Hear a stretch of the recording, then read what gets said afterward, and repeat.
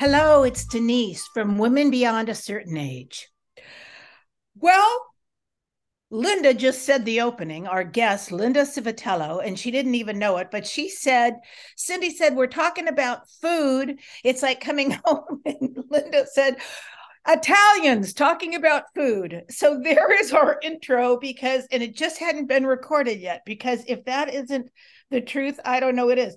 Hello, Linda. Welcome.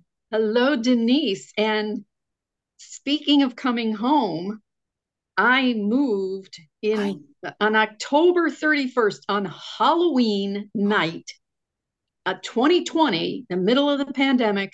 I oh, got into my car, my little Honda Civic hatchback, and with the things, only the things that were the most important to me. And I drove 3,100 miles no.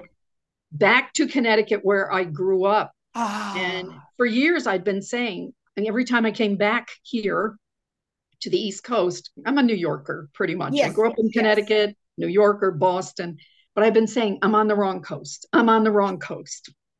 And finally, at Thanksgiving 2019, I told my aunt, who was 103 years Oh old, my God. that I was going to move back. And she looked at me and she smiled and she said, make it soon. Oh, She died of COVID before I ah, could get back here. Um, One of the reasons I came back is the month she died, I lost four people. oh, honey. I'm And so I kind sorry. of went into shock. I knew I was in trouble when I was lying on the couch under a pile of blankets there in Los Angeles in July and Sorry. shivering and freezing. And I turned on the television in the dark. I'm lying in the dark. I'm shivering. I'm freezing. I turn on the TV and they're talking about the terrible heat wave we're having and how it's 92 degrees out. And I went, Got it. I'm toast. I'm fried. So Listen, I'm happy for you. I knew that Linda, now just we'll do this. And Linda, how long have you and I known each other? 20 years? yeah. 25 And years? Yes. Denise, I have a Yes. question. Yes. Yeah. Who flipped the old switch while we weren't looking? I I know. I I know. never signed that waiver, Denise. I, all I know is it seems like, and this is really, you're so correct about time. It seemed to me it was only like last week that we were both teaching or about town in Santa Monica, met each other at events. I would go to your lectures. Uh-huh. I mean, it didn't seem like that long ago. And then, Linda, when you and I were talking recently on Facebook, just in the conversation, and I knew you'd moved, I assumed it was probably back from where you were from. Do you know what I mean? Because Mhm. that's another thing that happens. I mean, I get it. I get why you moved back to Connecticut. And do you like it? Well, it's also I moved back for the intellectual life and for the food. And let me just tell you, when you ask why did I move back here? This morning when I came back to my apartment building from running errands, there were wild turkeys on the Oh, lawn. how fun. Yeah, I mean there are deer up the street. I don't live in the country. This is Yeah, like yeah, living on Venice Boulevard or I know. Olympia Boulevard in Los Angeles, and there are signs, there are lakes and everywhere, and there are always signs of little ducks waddling across the road. Be careful, the ducks cross the bridge here. And the food. This is a huge Italian population. Oh, how I could wonderful. not get this food in Los Angeles. It's not there. I get Um, it. California grows all the vegetables, Yeah, and but you can't buy them. You cannot find escarole in Southern California, I know. I know even at exactly. Yeah, farmers markets. Every once in a while, Weiser Farms had it, but there are things that there's no market for I get there, it. and it all comes back here.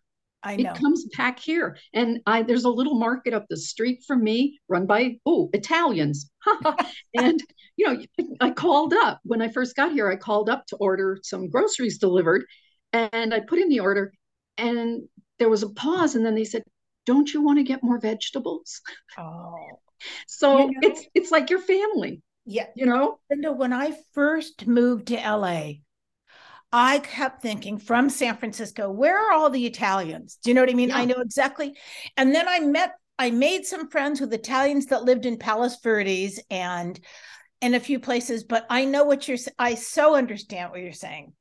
Now, so we've established we've known each other a long time. I wanted you to come today to talk about, because this is something, your book, your first book, that was your first book, wasn't it? Cuisine and Culture. Was that your first book? Well, I have a credit in another book. Oh no, what in the It says Kirk Douglas book? I helped in the writing of, yes, The Ragman's Son, the I autobiography of love Kirk that. Douglas. I'd forgotten that until I read your resume yesterday. Yeah. And the reason why, again, it's all just big circles in life. I was working with Ann Douglas when you were helping Kirk Douglas write that book, because she was so involved in women's homelessness and in shelters really early on in Mhm. the crisis in California. So I remember, whether it was in passing, you told me, whatever, but that was wonderful. Good for you. So But we've been crossing and, oh, circling. I'm sure we were at a lot of events at the same time, but didn't know before we knew each other even, I, you're absolutely right. Now, I want people, are the people that listen to us, Linda, are mostly women, some Mhm. men, mostly women that are 40 and up.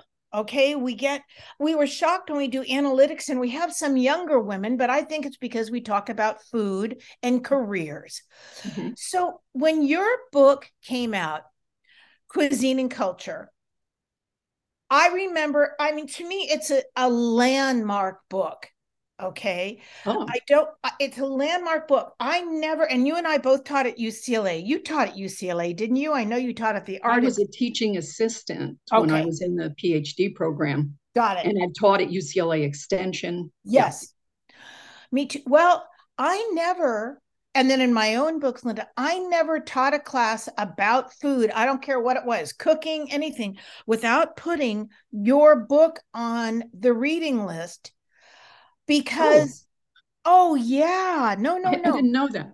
Thank Oh, you. absolutely. Cuisine and Culture. So tell us, if you would, and people, it's still available. It's in its third edition on Amazon. People can still buy it. And tell us how that book came apart, around, if you would. Okay. Well, first, I just want to say it's at the time it was written, that Oh, was the best information I had, and it's all footnoted. Um, yes. but I'm just a lucky person. I fell into this. I was teaching, I was in the master's degree program in history, American history at UCLA. And I was also teaching high school in Santa Monica. And there was an email from UCLA saying that a culinary school in Pasadena was looking for someone to teach a class on the history of food. And they said, there's no textbook, but there are notes from the instructor, and I thought, oh, I've always been interested in food. I have some food history books, the Mystic Seaport Cookbook, Barbara Wheaton's Savoring the Past, which is one of the first real scholarly books, and Yes. fascinating also. I mean, Yes. just journalistic but fascinating about food in France. And I went out to interview, and I thought, oh, these are culinary people. They're chefs. They're not academic people. They don't know how to do research. Of course, there's a textbook. There's a book around somewhere. They just haven't found it. And that was when I was absolutely stunned. There was no book. Yes. There was no comprehensive book on the history of food. And this was in 2000, not that long ago. No, not that long ago. Right. So, what we had was around the country, we had culinary groups, culinary history groups spring up, like the Culinary Historians of Boston was the first group. And then we had culinary historians of Southern California. And Yes. and these were chefs and amateurs and people who had written books. It was just people who were interested in food and food. Charles Perry from the LA Times. Absolutely. Charles was the Charles was founder of the huge. And the Southern. group's still alive. It's small, Yes, but it's yes. still alive. And if people want to know about it, culinary history, Nancy yeah, Zaslavsky Nancy, and Richard yes, Foss, very yes. involved, and they have speakers groups. Anyway, so I started creating a program Ah, um, from notes, from things, from just questions I had.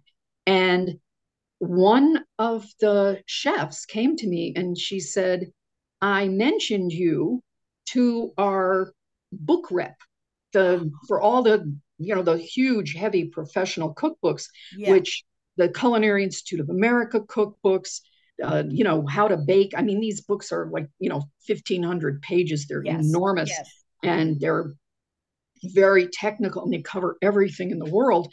And they were coming out of John Wiley and Sons, which is one of the earliest publishers in the United States and an excellent publisher. And so this chef told me, she said, I mentioned you to our Wiley rep, that you were teaching this class. And the next thing I know, Wiley called me.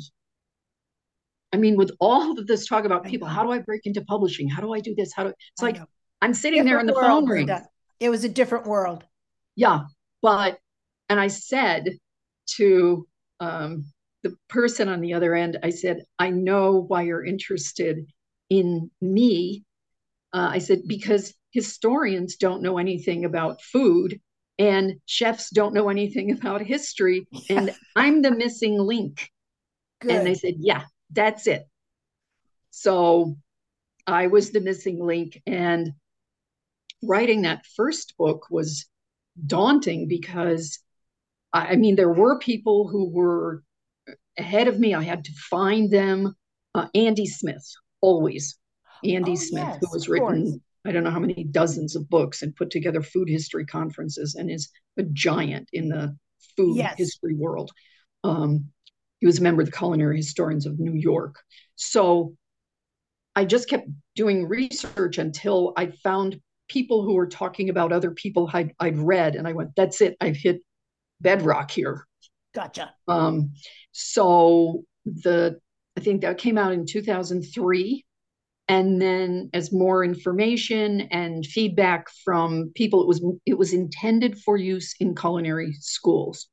Yes. So 2007 was the second edition. The third one was 2011. And the third one was, I ripped the structure apart, included more things. It was a full, like, writing a whole other book. But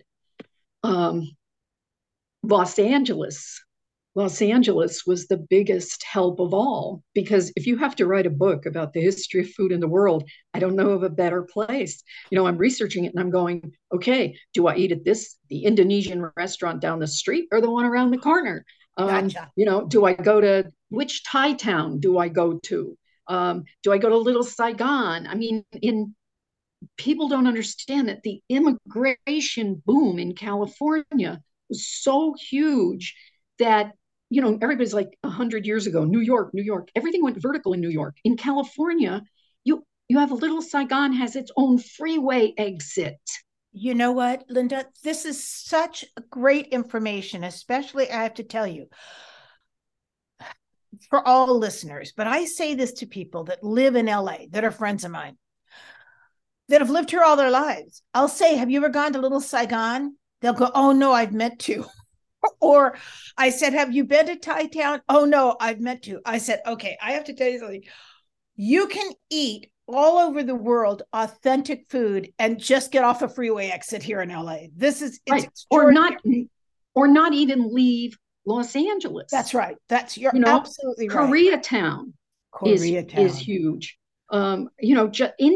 Indian food everywhere. Yes. And not just Indian, but regional Indian. Yes. Do you want vegan Indian? Do you want vindaloo? Do you want pork vindaloo, which comes from the Portuguese conquering the city of Goa, because Indians don't eat pork, but Portuguese did. That's why I have to, you know what, Linda, I'm going to go to Amazon and get the third edition of your book. You said several things that I have to stop you for a minute. One, some of our listeners and our audience have written books, and then they may have the opportunity to do it again. Do you know what I mean? Another edition. I've done several editions of my catering book, but I have to tell you, if they wanted one now, I'd have to rip the whole book apart, like you just mentioned. And I know for me, I don't have the energy anymore. I mean, it's not just the energy. I don't have the interest in it anymore. You know what? Here's what I think it is. And I think this speaks to women our age. Yes. We don't care anymore about pleasing people. Well, You know, and then I don't there's have to go out that. and do that. Yeah, I don't have to do that to prove something to you about myself. That's right. Boy, you just said it. Well, I'm going to buy, though, your third edition because that sounds fantastic. And I know what you're saying. It's so much we talk about writing books and publishing and stuff a lot because a lot of the people who are my guests have written cookbooks or have been in food.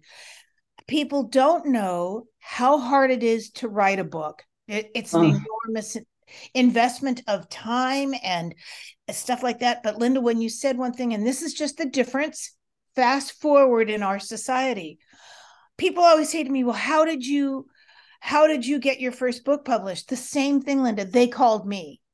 Okay. The publisher called me because we're sisters. It was different. In those days, they went to the Cook's Library and they called UCLA Extension where I taught. And my name kept coming up about catering. So I got the book deal. And then I sold that publisher a second book. But a lot of the books, I mean, almost all of my books, I created it. Do you know what I mean? I mean, I called them and they accepted me. I hadn't even put proposals in on one or two of them. So I haven't done what people are doing now. And I know, I mean, the internet and blogging changed, just made a massive shift in publishing. That's all it comes down to. And took out a lot of the quality control. That's what publishing with a reputable publisher is about. It's quality control. And it's still, with the best intentions and 4, 5, 6 pairs of eyes on things, there are still things that make it through that you wish you'd done a little differently or that are not quite true. Somebody leaves out the word not somewhere. I know. You're in big trouble. But it's a long process. It's months. It's months.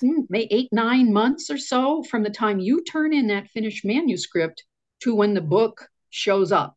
And during that time, you're going through typesetting. When I hit that process on the first book, I didn't like it. I still don't like it because I'm interested in learning and writing. And when I'm done, then I'm done with that. The rest of it is mechanical. And the publisher said, well, but people usually find this very exciting. And I said, why? You're looking at a typeface or looking at, hello, I was right when I said that the first time. I'm writing stet here on this piece of paper. It's like, don't change that. I'm right. You didn't understand what I was saying, and I have I'd like to be on to the next project. I have to tell you, that's so funny you should say that. And as publishing changed, even in my own books, but Cindy and I wrote a lot of celebrity cookbooks. We made money writing other people's books. People say, oh, so you were the ghostwriter. Well, not exactly. Most of the time we did all the recipe testing and stuff, wrote the headers, but a writer would write the rest of the book for the author. Do you know what I mean? So we were doing all the recipes but then we would manage the websites when those started to show, and we would answer questions for people. But what was hard, and exactly what you said, when all of a sudden editing changed, publishing changed, and we're talking about people that sold 1 million books in a month on QVC. Okay. Whoa. So they were going to sell a lot of books, but we started getting editors that would say things like, oh, I wouldn't use the word saute. We'd say, well, what word do you want to use? They'd say fry. Let's just say fry. I'd say, but fry and saute is not the same thing. And they'd say, oh, yes, it is. The pan gets hot and you put the food in there. So it became, and that was all part of it. It just became more difficult. That's all. It was just, again, the world. Now, I don't want to say it's better or worse, but I look at stuff now or my favorite is, Linda, talk about an old crone. People will refer me to a book and I'll say, oh, so and so, and I'll say Patricia Wells did that 20 years ago, or if you look at Julia's third book, that's all covered in there. I mean, it amazes me what passes now. But never mind. See, I sound like a bitter old crone, and that's not what I want to do. I think the level where no, you don't sound bitter at all. It's we have acquired this knowledge, and you hope it gets used for something. But I think the level we're at now is Vegas, where I was so shocked the first time I went there. Everywhere else in the world, in America, where there's a door, where there's someplace you need to go out of, it says EXIT, exit. In Vegas, it says out. Yeah. And that's the level we're at now. I'll tell you this. Well, thank you, Linda. I like the way you said that. Reading your resume, you sent me your CV. Reading it, Linda, I said to Cindy yesterday, I said, okay, it's daunting how much education and how much education you have acquired yourself and researched and then taught to other people. I mean, your speaking engagements, Linda, are extraordinary. Do you know what I mean? I mean, it's just... No, I don't. Oh, yeah. Well, because when you're doing it, you've moved on. And I don't think you realize how many articles you've written or how many people you've educated. That's what I'm trying to say. Oh, okay. Yeah, I guess I haven't. Actually, one of well, I was teaching a few months ago at the Culinary Institute in Pasadena, ICE, actually, ICE. Yes, it's ICE now, yes. History of restaurants. So it's like, okay, I've got to go look at that. And there are really only one or two books about restaurants. And this is interesting because you're from San Francisco. Yes. And the thing everybody says about the gold rush is, and the Chinese came and they got, squeezed out, pushed out because of racism and other things. They weren't allowed to go into the gold fields. So they opened restaurants. Yes. Well, it makes sense to us in America. We go, okay, a lot of immigrants come, they open restaurants. Restaurants didn't exist. The Chinese opened restaurants because there was a history of restaurants and very sophisticated restaurants in China. Yes. The Chinese invented the restaurant. And we all think it was the French, came after the French Revolution.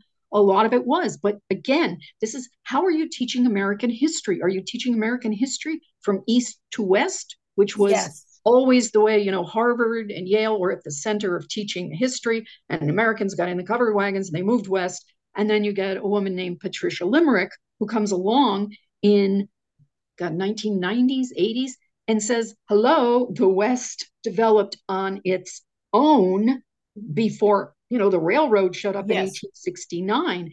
And this is something you look at, is this large Chinese population and these restaurants that were so elaborate. They were doing what they knew from China. Yeah.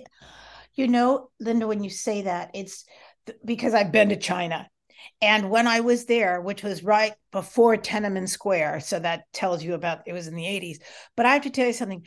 When you're living in China for a while and you go to Shanghai, which was the Paris of of China and stuff, when you see how long the Chinese have been leading the world in so many things, but never, ever given credit for it. Do you know what I mean? The art and that's fascinating. You're right about San Francisco. I knew some of what you said because I live there and I've been going to Chinatown since I was a little girl. So, and I've listened, and there've been some wonderful series of articles in the San Francisco Chronicle now about Chinatown. And you're absolutely right about how it was burnt out. They did a million horrible things to Chinatown. Then after the earthquake, they didn't want the Chinese to be able to rebuild. And the Chinese, we have a law called the Chinese Exclusion Act. Yes. Which, and we have writers talking about how sad this is. It's like, people with push carts going back to the seaports, being kicked out. One of the only times we ever see Chinese in the West is in Bonanza, the cook. Yeah. Not thing. No. Okay. Not just a minute. Now, Linda, you don't know this. Did you know that Bonanza is my favorite TV show through the history of my life? Bonanza. I have watched, That's it's still on. copyrighted. I It think I runs all the can't. time. It's still on at 2:00 in the afternoon. Oh, I know. I record it. But I need you to know something. I don't want to overwhelm you with my credentials, but I have seen all 487 episodes plus the movies. Well, Bonanza was our. I'm an expert on Bonanza. No, I love Bonanza too. Little Joe. And it was our treat on Saturday night. Our parents gave us, there were three of us, we had our baths. Our parents gave us our baths. We got in our clean jammies, some of us with the little ones with the feet. And then they gave us a shot of Manischewitz blackberry wine to mellow us out and parked us in front of the TV to watch Bonanza. Oh, that's hysterical. That is so funny. I can't stand it. Okay, now listen. With all of a sudden, so cuisine and culture, and there was no book in 2003 that was like yours that you were writing. No. And you've taught it in culinary schools, and I'm thrilled.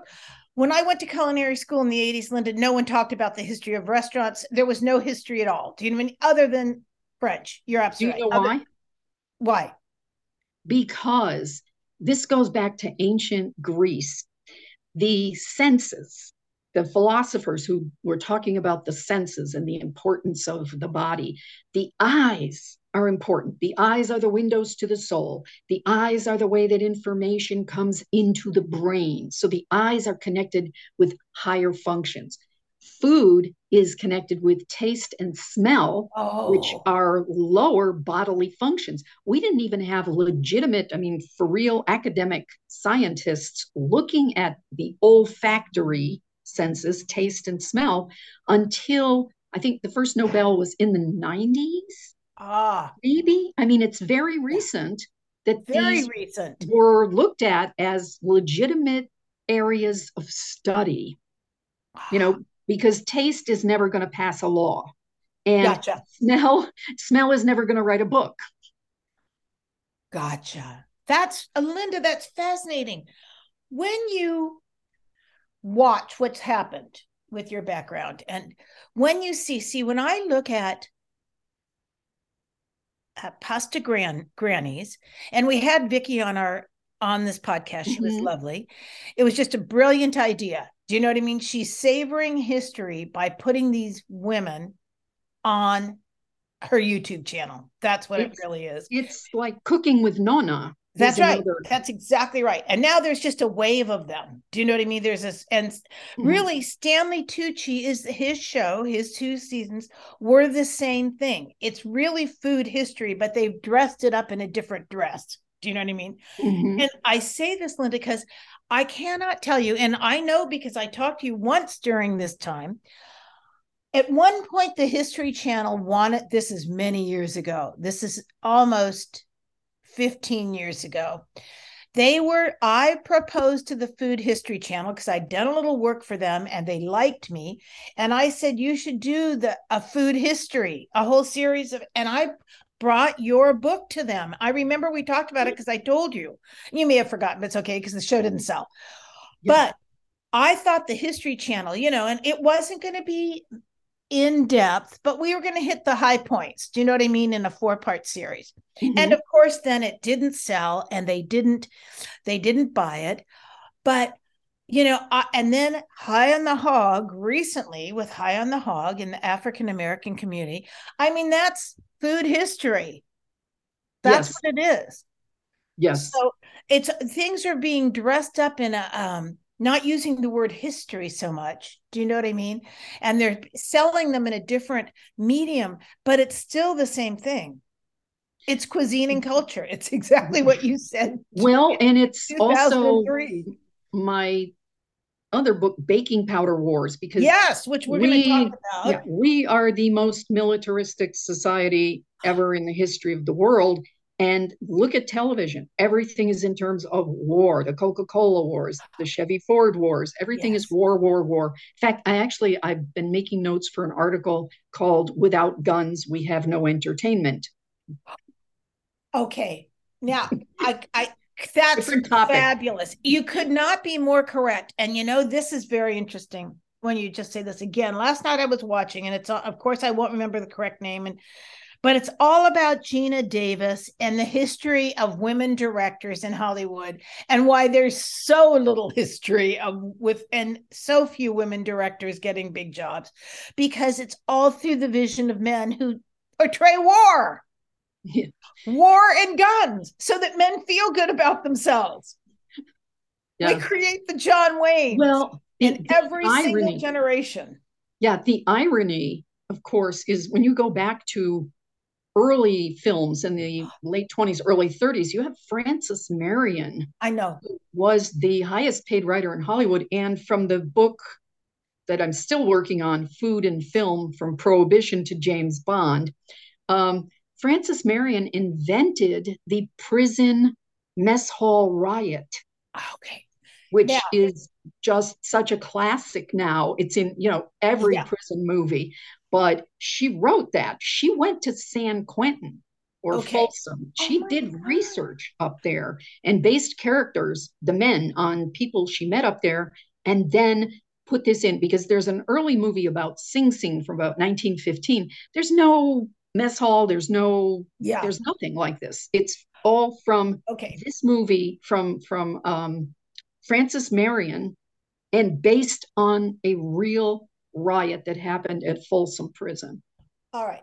Now you answered the question. I'm so glad to hear that you're still working on your Food and Film book. I want you to do it. Now, you know what, Linda, what's changed? Geena Davis, Reese Witherspoon, these women have money and they have grants and they have their own money. They should publish that book. I have it to finish it. I'm going to finish it after we finish our podcast today, but I need to say this. Talking about women directors, because you dropped it, and the writers, before talkies, the amount of writers and women that were directors were almost even with men. Okay. Then talkies came in, and then the DGA came in 1936. The Directors Guild came in, and they basically just stopped letting women in. Well, there was also, biggest factor, perhaps, the Depression, because in the 20s, in the teens and the 20s, you had male producers saying, it's like, just go out. They didn't care who made the movie. The technology was new. Nobody knew what was going on. But then when you get into the Depression, women got thrown out of everything. Absolutely. They got thrown out of government jobs. This was the time when, if a woman teacher was not married, she had to stay not married to keep her job. And in lots of businesses, if a woman got married, then she lost her job. The idea was that she was taking a job that a man needed. There's always, the idea throughout history has always been that there's some man lurking, there's some man around to take care of every woman and her elderly mother and her children, maybe. You could not be more correct. So, not the reality, but the idea is that, men should have the jobs, women should stay home, and there you go. And I never did that. So there you go. You know what I remember about me? Here's my favorite story about me, Denise, and film. When I was younger, I am standing tall and proud on a good day, 4'11". Okay.